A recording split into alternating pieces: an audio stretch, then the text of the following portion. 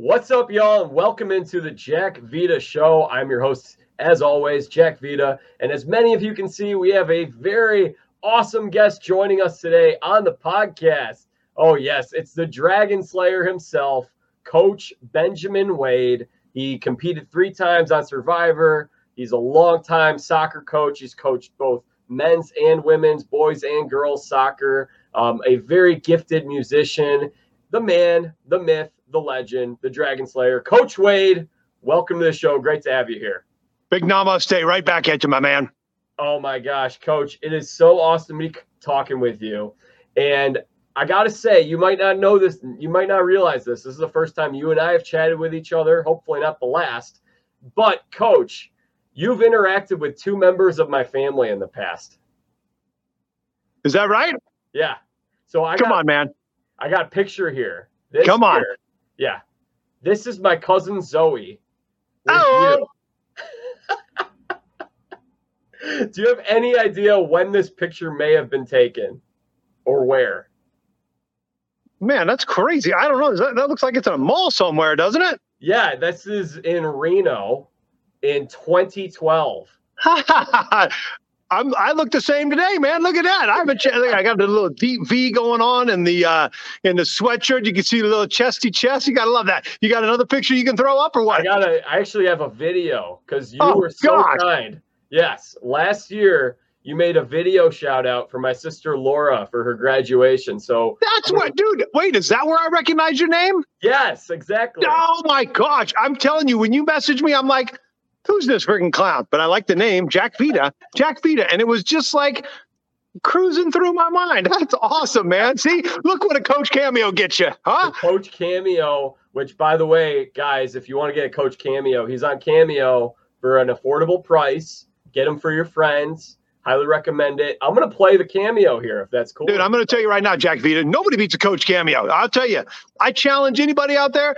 Buy 10 cameos. If I'm not the number 1 cameo that you get, I'll freaking give you your money back. You can put that stamp on it right there. Well, I put together a graduation video for my sister Laura, and we got all of these people to say, congratulations, Laura, and you were so kind to submit a cameo for the video. And my sister had no idea that you were going to be in this. So it really brought the house down when we were playing it. I'd love to play it for you here to remind you of what you said. This is great. Okay. Here we go. Laura Vita, what's happening? Coach Ben Wade, the Dragon Slayer, coming to you. First of all, congratulations. My man Jack wanted me to give you this little shout out. I never do this, okay? Never. But for you, I'm making an exception. TCU, baby. Horned Frogs. Gotta love it. My favorite mascot since I was in college. Anyway, congratulations. Child life development. You're going to go out there and slay it. And I just want to say this, right? Always pursue your dreams. Never get a job for the money. Obviously, you're doing that. And remember that you would take a job that you would go up and show up to work for free every day and volunteer your time. So I know that's where your heart is at. Remember, as you're looking for a job and as the world's gone crazy, remember this in James. It says, consider it all joy, my brothers and sisters. The Greek word there is kairo, which means this, I'm trying to get this light off my head. It's like a halo. Oh. Anyway, it's like this all-encompassing love and this all-encompassing joy. So it says, consider it all joy, my brothers and sisters, when you encounter various trials and tribulations. And why is that? Because tribulations produce perseverance. Perseverance produces patience. Patience produces character, and character produces hope. Don't chase the dream and the ghost that the world sells, fame, power, money. Even love is going to make you happy. You got to be careful. Pursue first the kingdom of God, and everything else is going to be added to you. Anyway, let's go out there and slay 2021 together. Big namaste. Oh, man, that was amazing, dude. That was incredible. By the way, the lighting on that was terrible. That was the only bad thing about that video. That made me look like, first of all, I was like, damn, I look 65 years old right there. That's terrible. But that was good wisdom. You could take that to the bank there. That's awesome. Great wisdom. Coach, do you have a theology degree or something? You were preaching there. I got a theology degree in life, man. I've always been a philosophical soul. I know we're going to get into questions and everything. You just turn the camera on me and I'll just start talking, And I just, like life is great. Life is beautiful. It's been up and down. People make fun of me my whole life, but I just bring the magic and the energy that joy that we have inside of us, we got to radiate that to people. You know, I ghosted social media my whole life, 10 years, whatever, since I got on. I really never applied myself. Pandemic happened, and I thought this people need something, man. Everybody's depressed. People at school were depressed. Colleagues were depressed. And I just thought, I'd just give some love out there. So I'm used to being made fun of. It's all good. But I just, I look at life from a philosophical perspective. And I think that's why Survivor loved me. I think that's why 10 years after the show, things that I'm doing are still going strong. Cameo's going strong. Survivor keeps calling me. I'm retired. That's another story for another day. But I think that philosophical approach and kind of the goofball approach, because people didn't take me seriously, and trying to be a warrior, all those different things rolled into one, they really can't duplicate me. I'm surprised they haven't. I know there's other people out there like me, but they haven't replicated it yet. Good for me, because that just makes my stamp and my longevity to go back for a Legends type season more cemented. Well, hopefully we do get you on that Legends season. Would you sign up if they called you tomorrow? Well, they have called me, and I have told them no. It really depends. I'm not out here to burn myself on shows. I'm not out there for that, right? I mean, I'm dedicated to my family. I'm dedicated to this. The 40s was really all about cementing. Let's rewind. Teens, you don't know what the hell's going on.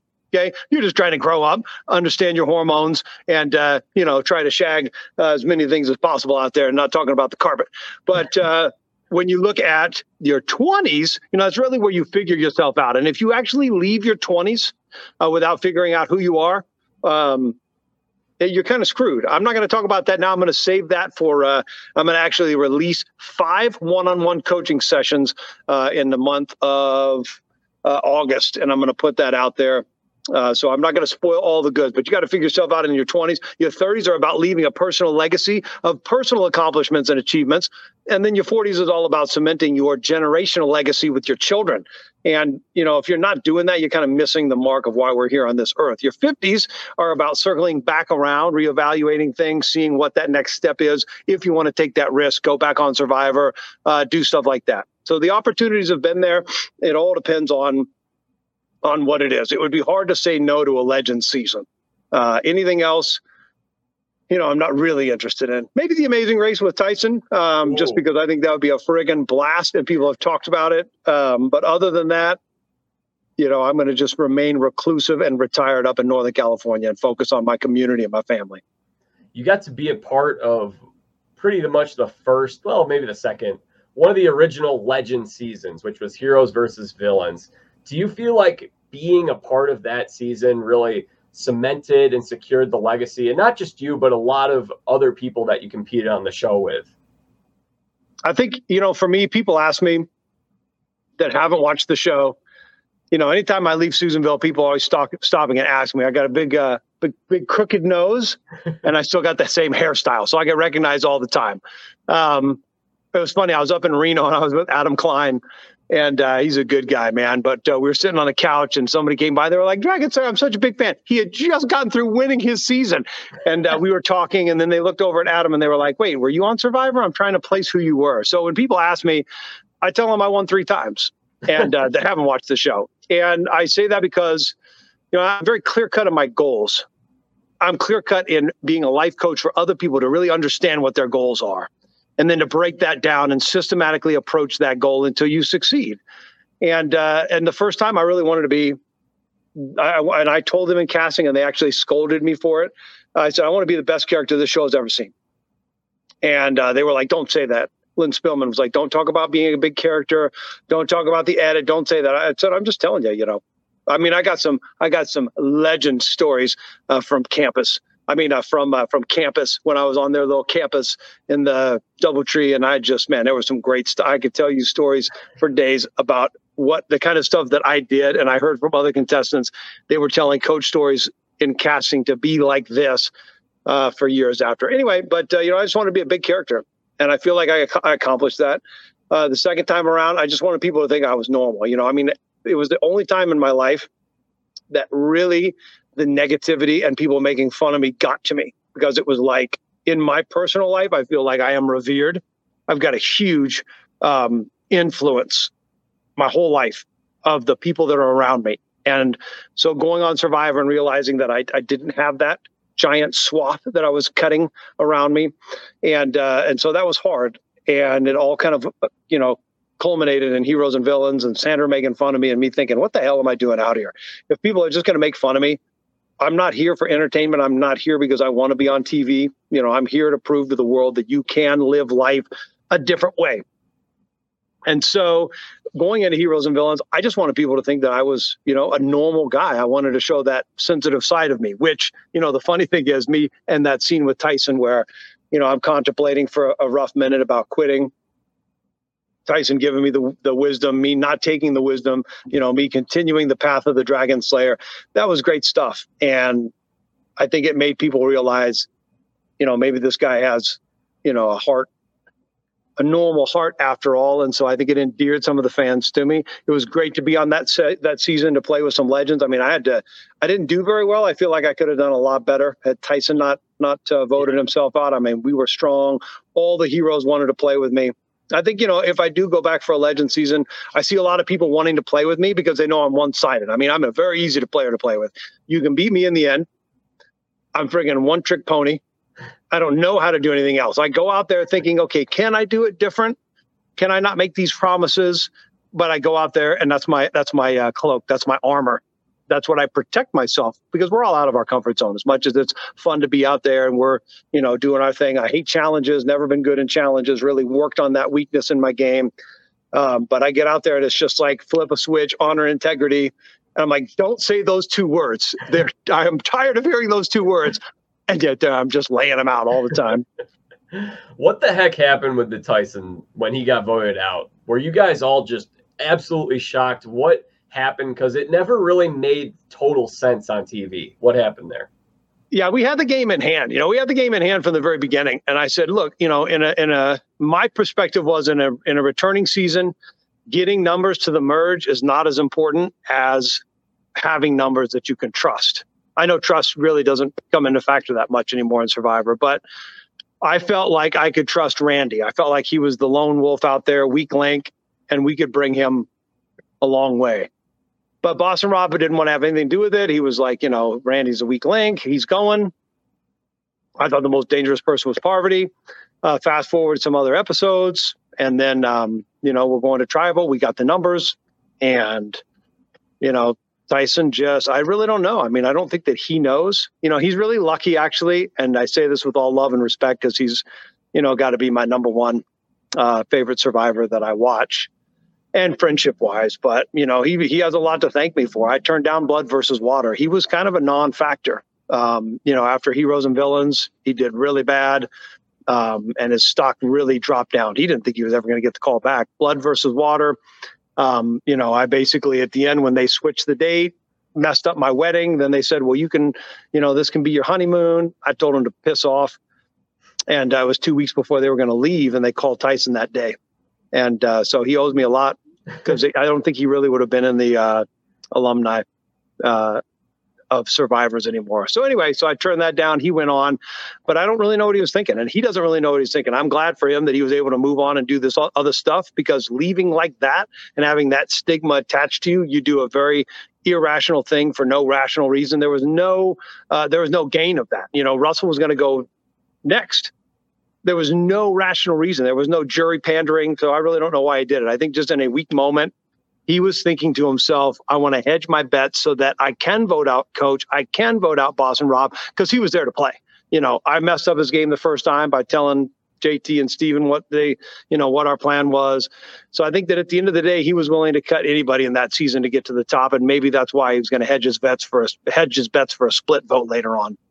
Well, what would have happened if you guys were able to get through that vote, take out Parvati or Russell?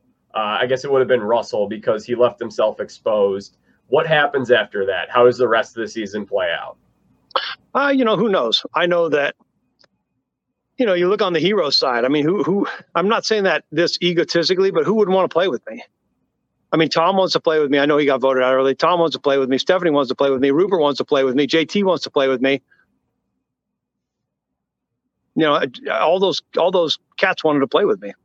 And part of that is because I'm so stupid out there. Part of that is because I just will set myself on the sword and Harry carry myself. But they all wanted to play with me. So I think after that, we get to the merge, and, I'm sure that, I'm almost positive I would have been in the final.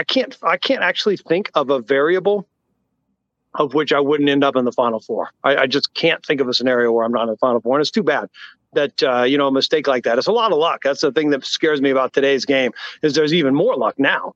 And so you've got so many variables, but that one thing can sink your ship. How many people get voted off early or earlier than making the finals? And it's not even their own fault. Some wild thing happens out there and somebody does something stupid and then you're on the bottom. After that season ended, I know Rob was pretty upset with you, it seemed. And I'm sure that other people, you went in that season, a lot of people knowing each other, and then you vote each other out. Were there a lot of wounds, broken relationships that had to be repaired in that cast, in that season? And has that gotten better over the years? Well, I didn't know Boston Rob before I got out there. So I wasn't making pregame alliances like everybody else. Yeah, you were new to the party because you were just on. Yeah, I just got done. So, but I felt like we had a good bond out there. I really was bromancing with him. There's something about Boston Rob, right? It's like, is he handsome? I wouldn't say that he's definitely got a little swag to him. He's a little bit handsome. He's a friggin' best challenger I've ever seen out there. Even when he came into Winners at War and he was friggin' 55 pounds overweight, and we were all thinking, damn, that guy's been eating some pasta. He friggin' champed it up. He's a great challenge beast. The competitiveness, I actually haven't seen many people like that. That's the kind of guy that you take on your team. I would have loved to have him on my college team in any sport. So I didn't know him, but we did bond really fast in the game. And, the day that he tried to quit and Probst came in and talked him out of it when he was laying on his back and said, the game's getting to me, that really nobody really talks about that moment. He actually wanted to quit, and anyway, but I talked to him after that, and as much as I could try to take him under my wing when he was really taking me under his wing. I was just stupid. I didn't know. All I could think about was not drawing rocks. If I could do it in hindsight, I would have forced it. And I would have told Jerry in front of Tribal, hey, Jerry, by the way, if you don't come over on our side, we're going to draw rocks. And I would have pushed it more, but I just didn't know about the game. I'd never watched the history of the game, right? You got to remember that it wasn't until I was 40, 45, 46, 47, whenever the pandemic was. And then my wife and I were like, let's watch Survivor from start to finish. So we started with season 1. I'd never seen it. Thank goodness I didn't ever see it before my first time, or I would have totally played differently. That first time was uncut, unfiltered, unedited, just like Epic Bourbon Tasting Channel. I just had that's my little signature line. I didn't mean to throw that out there. If you guys want to, Epic Bourbon Tasting, new YouTube channel that I'm doing, I freaking love it. Sharing bourbon and wisdom with the world. Anyway, so yeah, I wish I could have done that over again, but I was just too stupid to know what to do in that situation. And I just thought by, throwing my vote to Courtney that I could kind of appease Russell, because that's obviously where the wind was blowing, and try to scramble from there on out. You mentioned that you had not seen the show before going on. Honestly, Coach, I think that's what's missing from Survivor today. I think that the show I'm curious to get your opinion, but for me, I was really drawn to the early seasons, this social experiment where you take people from different walks of life. They have no idea what's going on. They have to build a community together. The show is very much veered off of that. Most of the people they cast on the show now have watched close to every season, so they have an idea of how to play the game. What is your opinion in terms of, as a viewer, as watching the show? Would you like to see more people who haven't watched or people who have watched? That's a tough question, because, Jack, what do we want, right? We want the past. We're always reminiscing about the past. This generation sucks. Our generation is better. This next generation is going to say the same thing about my grandkids. There's nothing like the first time. There's nothing like a brand new experience that you don't know what's going on. My first kayak trip where I was 6 months on the open ocean, man, that was freaking awesome, dude. Second trip, miserable. Third trip, even worse. It's like you do things, you get used to it, you start to expect the negative aspects, and it kind of goes downhill. My first son, pictures like crazy, like every day. He did this, he looked at me cute. My third child in, it's like, yeah, it was cool. I still do videos and pictures, but it's a lot less. So in answer to your question, it's yin yang, right? Not yang, as bloody Americans say. It's yang. The Chinese say yin and yang, that balance that we have inside our organs, stomach, spleen, liver, kidneys that are all male, female, our sensitivity, our warrior statue. That's what life is. And I think with Survivor, we need to see that progression. As much as it sucks. 41, I stopped watching it. But then 42, I started watching. It was freaking awesome. I mean, there were some of the tribal councils, the one tribal council in particular, best tribal council, best moment, best tension that I've ever seen on any Survivor. I don't think if the show were doing 18 survivors, no idols, same format, they'd be on the air. So they put in a new twist. People hate it. I'm going to stop watching. Then they pick up new fans, and it's like a train, man. You get on the freaking Survivor train or you're left behind. On the other side of that, I do think that people are too used to the show. People are too rehearsed coming in. They're coming on the show and they're like, okay, I want to get this edit, and I've read this blog, and I've talked to this person, and so I think it is a little bit too much premeditated. Not for everybody. Marianne, great story arc. She came in annoying as hell, had a great story arc, did wonderful things. I was pleased to see her win because of that. Because of her growth out there. So you still have those people that are raw. Would it be better if more people were raw? Absolutely. Would it be better if they did next season, 18 survivors, one idol in play per camp, old school? Yeah. And then go back to the twists and turns. But they have to continue to evolve or they wouldn't be on. I don't think they'd be still on the air. Well, I think that there's a lot of possibility with Paramount Plus that you could do additional spin-off shows. So the challenge on MTV, which I figure maybe you're watching Tyson now on the CBS challenge. You watching that? Nope. Okay. So I'm going to. It's just, I haven't gotten around to it. I'm going to. I filmed something in LA on Sunday, and I met a couple more of the cast. Real cool guys. James, Kalen, and I thought, man, these guys are straight up solid guys. We had some bonding, and I thought, well, okay, for Tyson, hell, I've seen him so much, I don't need to see him on my TV anymore. But for these two new cats, I'm gonna check it out. So yeah, I'm gonna start watching it this week actually. Well, the challenge has been on for a long time, and the MTV version has changed a lot, the way Survivor has. But they also created this spin-off show called The Challenge All-Stars, where they took all the old school people.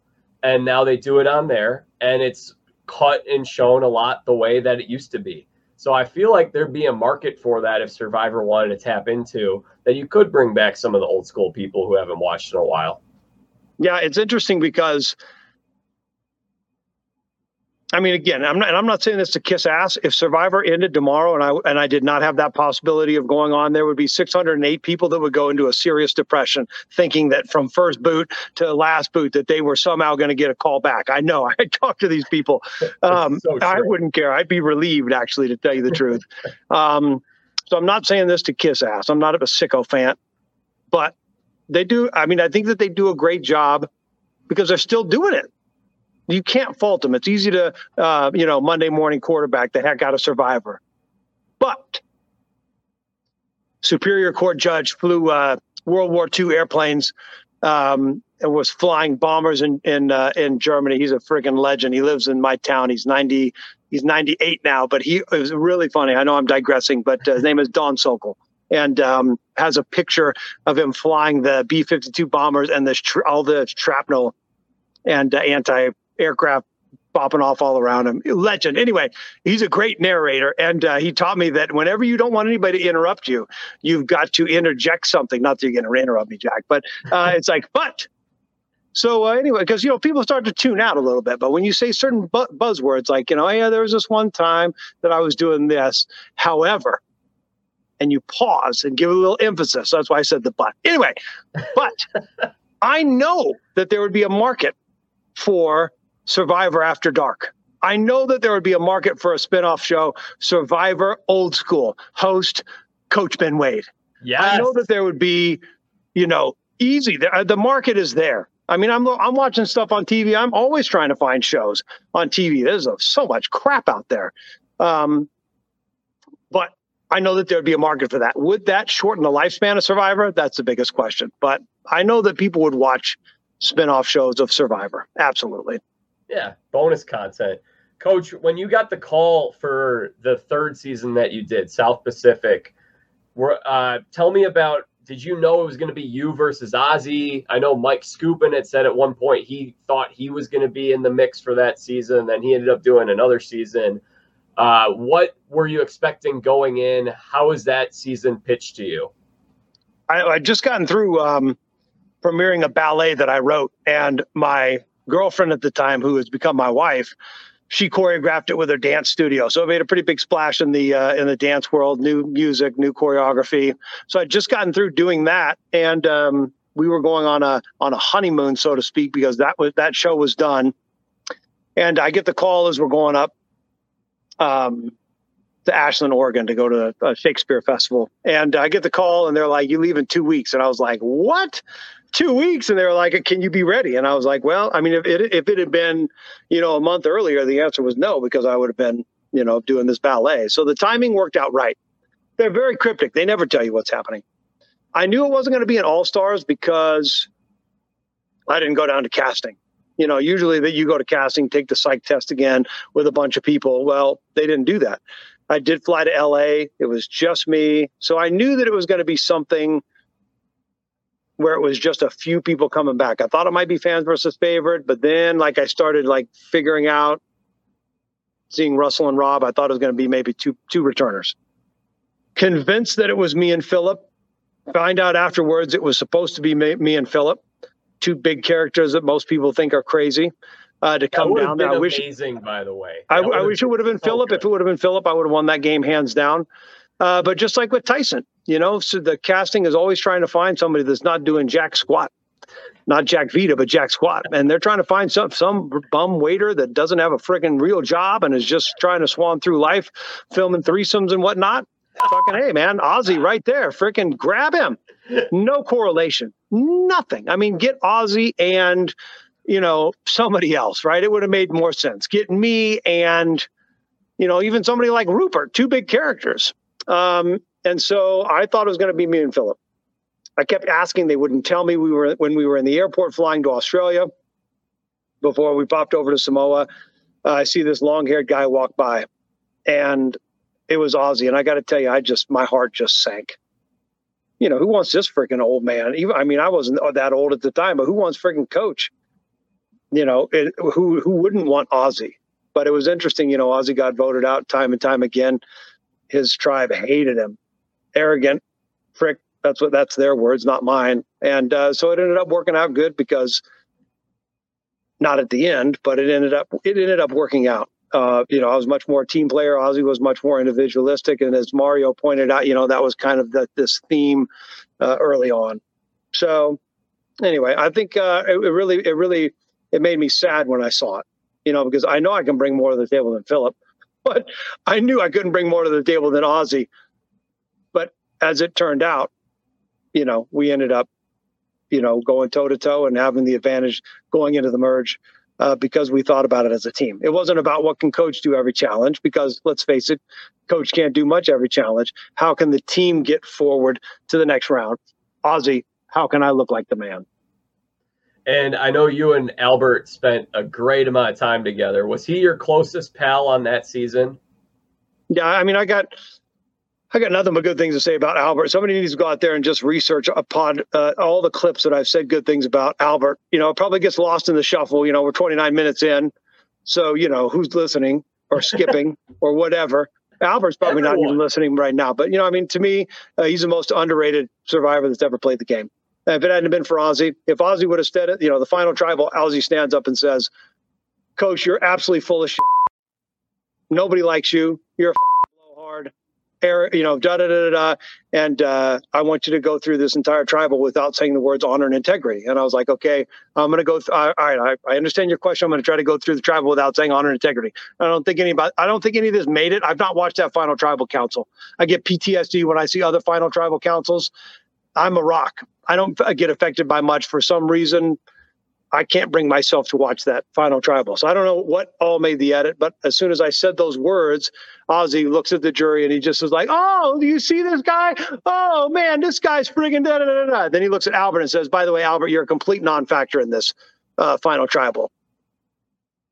You know, at that point, being on the jury, smoking dope every day, you know, getting his little group together in a blazed out haze, you know, he could sway him over at that point. He couldn't during the game. They couldn't stand him. And so it's unfortunate for Albert.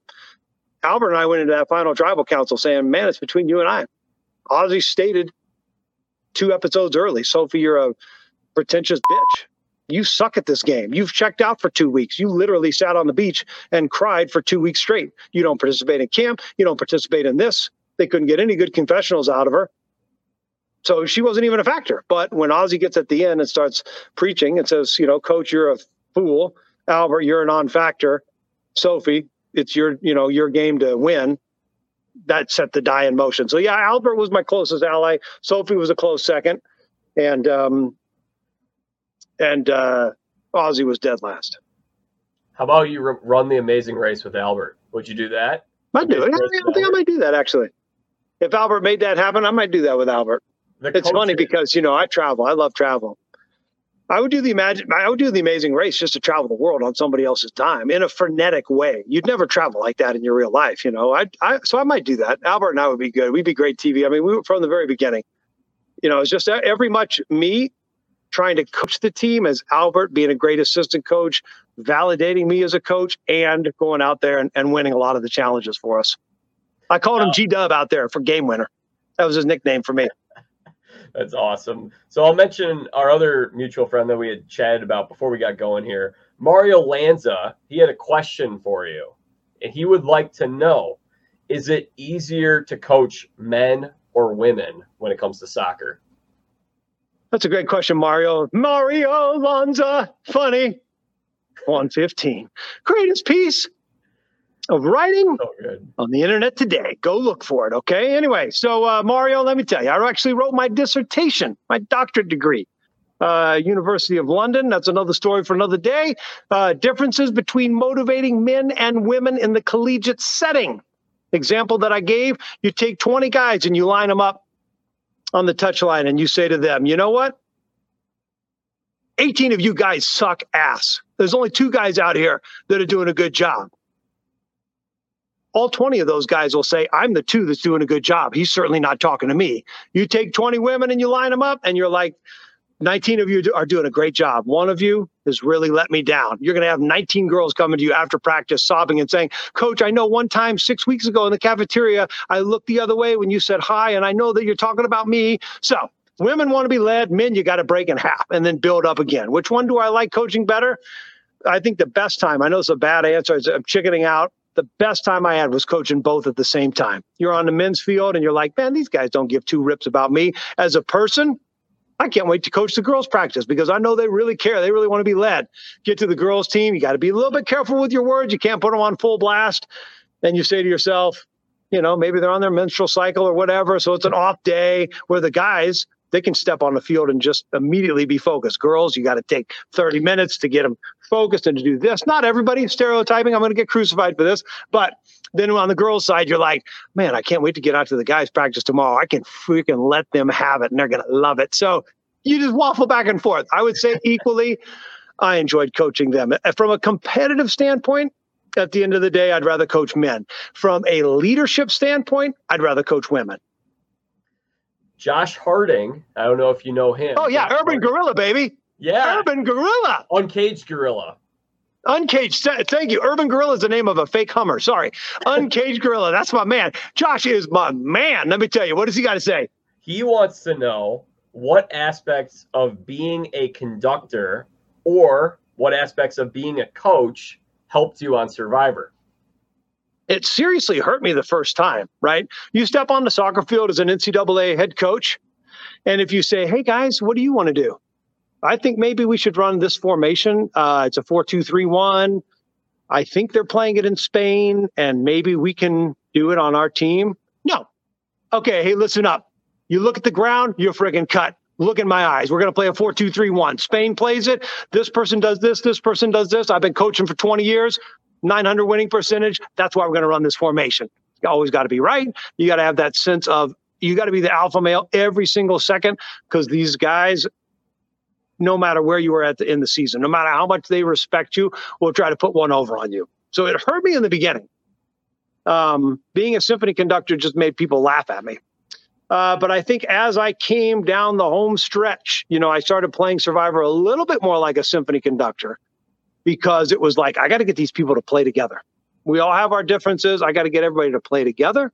I got to look to see who the one person is that feels ostracized, usually the bassoon or the oboe, and I got to bring them into the fold and make them feel valued, like Cochran. And so I think that being a conductor helped me in the long run, and being less of a university soccer coach. But at the same time, when it came to challenges, that soccer coach came out. What are you up to right now? You've got a family. How many kids? Are you coaching, teaching? What have you been up to since the last time we saw you on TV? Yeah. So, like families first. I said when I was 38 and they were like, okay, for your cast bio, you ever been married? Nope. Ever had kids? Nope. You ever going to get married? Nope. You ever going to have kids? Nope. I mean, I was adamant about it. Bachelor for life. Met my wife, her 9-month-old son, fell in love with both of them. Changed my life. I became more empathetic, more sympathetic. I tapped into that sensitive side that the world beat out of me when I was in middle school and high school. And it was a really great 180. No pun intended. Greatest movie you'll never see. Anyway, so, I'm thinking that's my focus. That's my 40s. So I got a great family. I got 3 kids, 5, 8, and 13. I'm hesitant to leave them on any type of long season. I have a great team that I'm coaching, competitive team that my son's on. We go to Reno. The college of the town that I live has asked me to come out of retirement. I'm trying to figure that out. If I want to do that, I built a recording studio and restarted the music program at a local high school.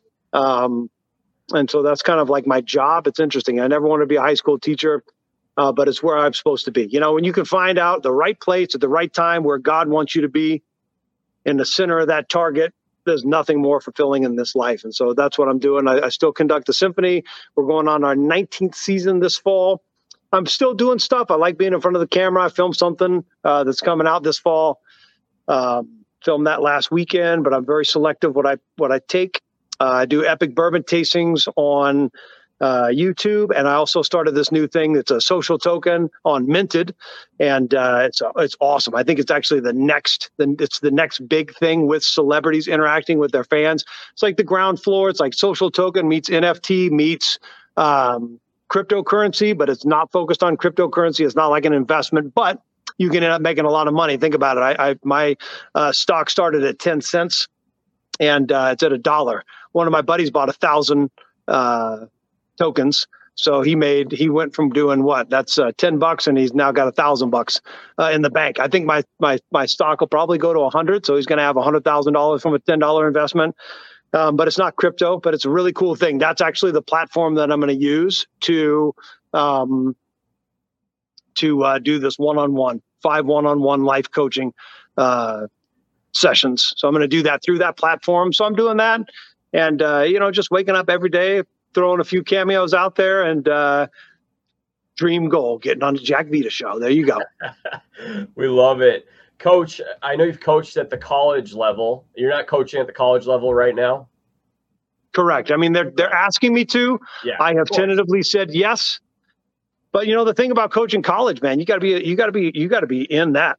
It's hard to have a family and do that. So I retired when I had my wife became pregnant with our third.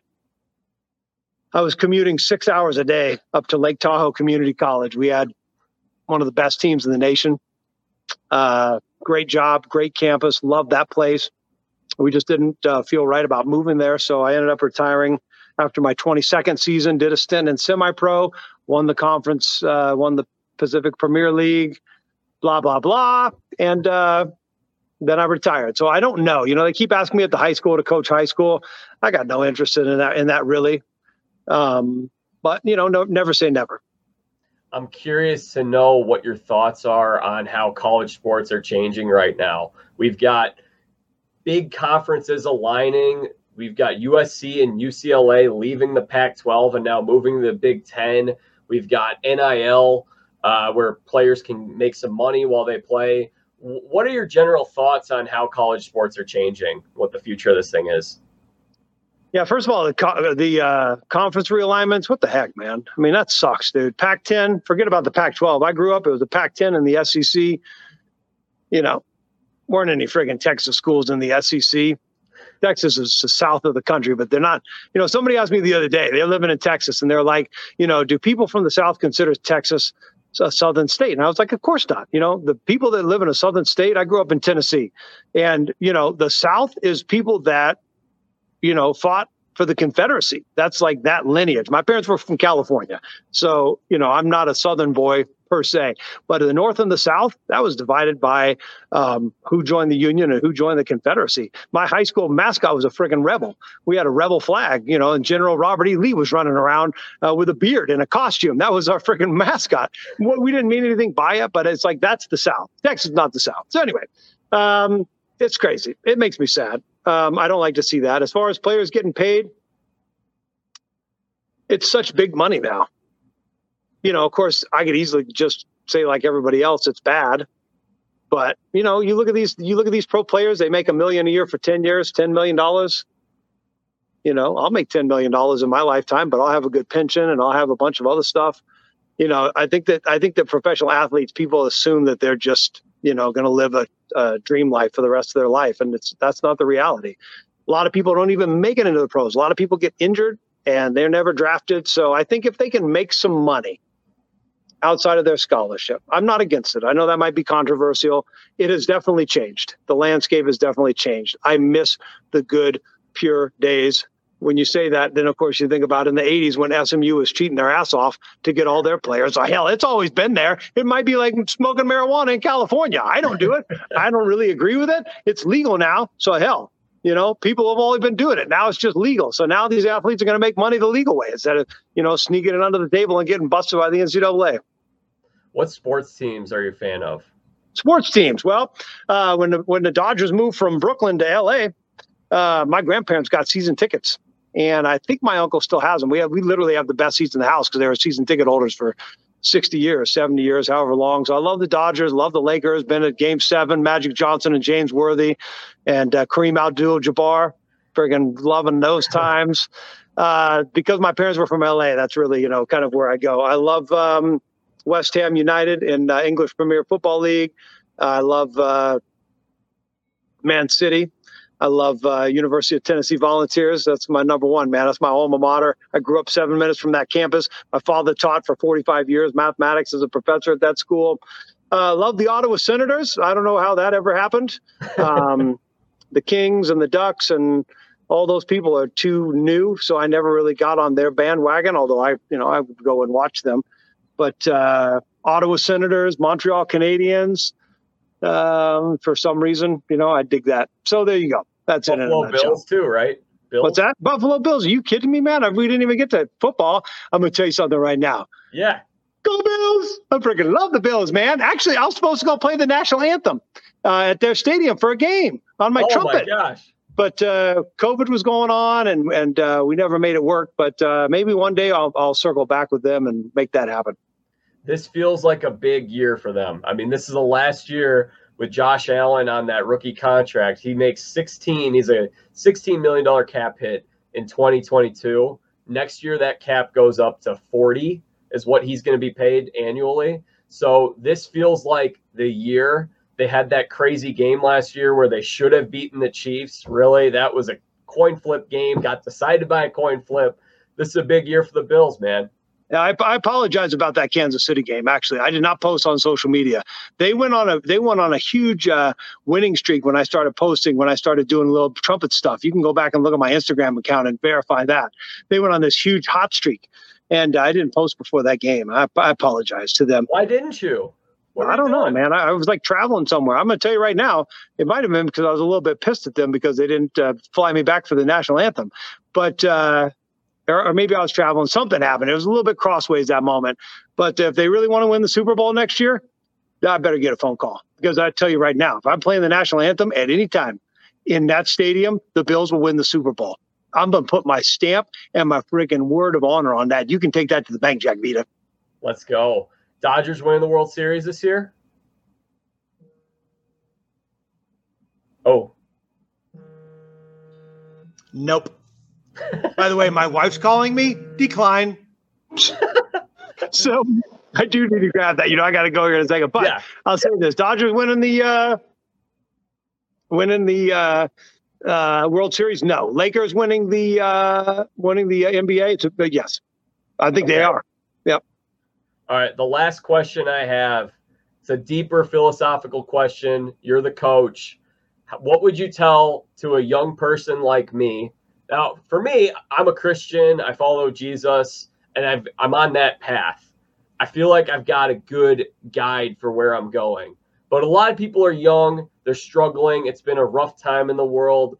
What would your advice be to them who are trying to find their footing and where they're going? What would your coaching advice be? Well, I'm not going to spoil my top 5. Okay. I'm not going to spoil that. I'm not going to spoil my top 5 people I'm going to mentor. But I'm going to tell you this. It's very simple. I go down to the bank today and I put in $10,000. I go tomorrow, I'm going to pull out that $10,000. If I go to the bank today and I give them a bowl of crap and I go to the bank tomorrow, they're not going to let me in the bank. But if I wanted it back, I'm sure I could get that bowl of crap somewhere in a dumpster. What you put in, you're going to get out of life. What you put into your soul bank is what you're going to get out. So you got to ask yourself, what garbage are you putting in? Where is your treasure? Because where your treasure is, there your heart will be also. What are you selling yourself? What's your cost? What are you selling out to? I'll tell you what, 99% of people in America right now are selling out to waking up, turning on their cell phones, and sitting there for 30 minutes and effing around on social media, chats, games, news feeds. In 2 years with COVID, 3 things happened. We got a new president, COVID started, and a vaccine happened. And yet people were spending hours every day getting depressed looking on social media. Get off your phone. Put your treasure into something that is going to add value to your soul. You hit the nail on the head. But it's not just in that. And I appreciate you coming out and saying that and just, right to the punch. But that's the nuts and bolts of it. And I realize that too. I don't have it all figured out. I really don't. The pandemic happened, and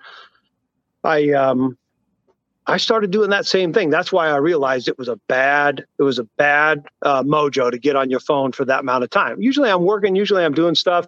Those 2 weeks of quarantine, I started getting more depressed and more angry.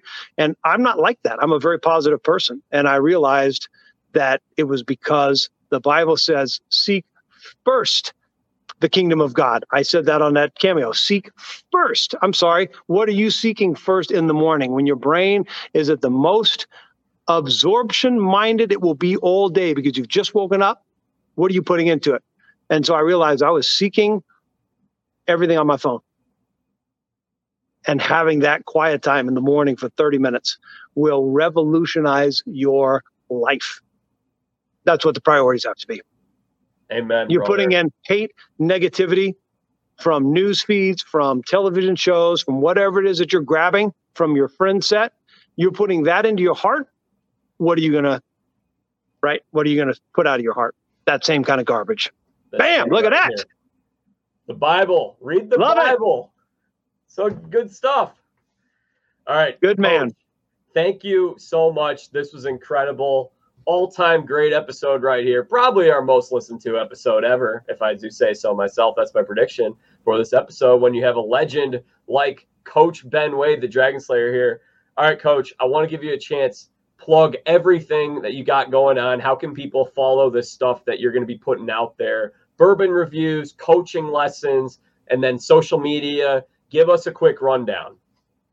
So Minted, MINTTED.io. That's the new wave of the future. Trust me on that. I'm on there. That's where I'm going to do my coaching stuff, my one-on-one life coach. The_real_coach for all of us dinosaurs that are still out there on Twitter. Dragon Slayer Coach on Instagram. Epic Bourbon Tastings on YouTube. Benjamin Coach Wade on Facebook for those of you who still use Facebook. And here I am. Come catch me if you can. All right. That's awesome. Coach, thank you so much for your time today. This was great. Oh, and another thing, you should go out and check out the SusanvilleSymphony.com. A cool website. We just revamped our website.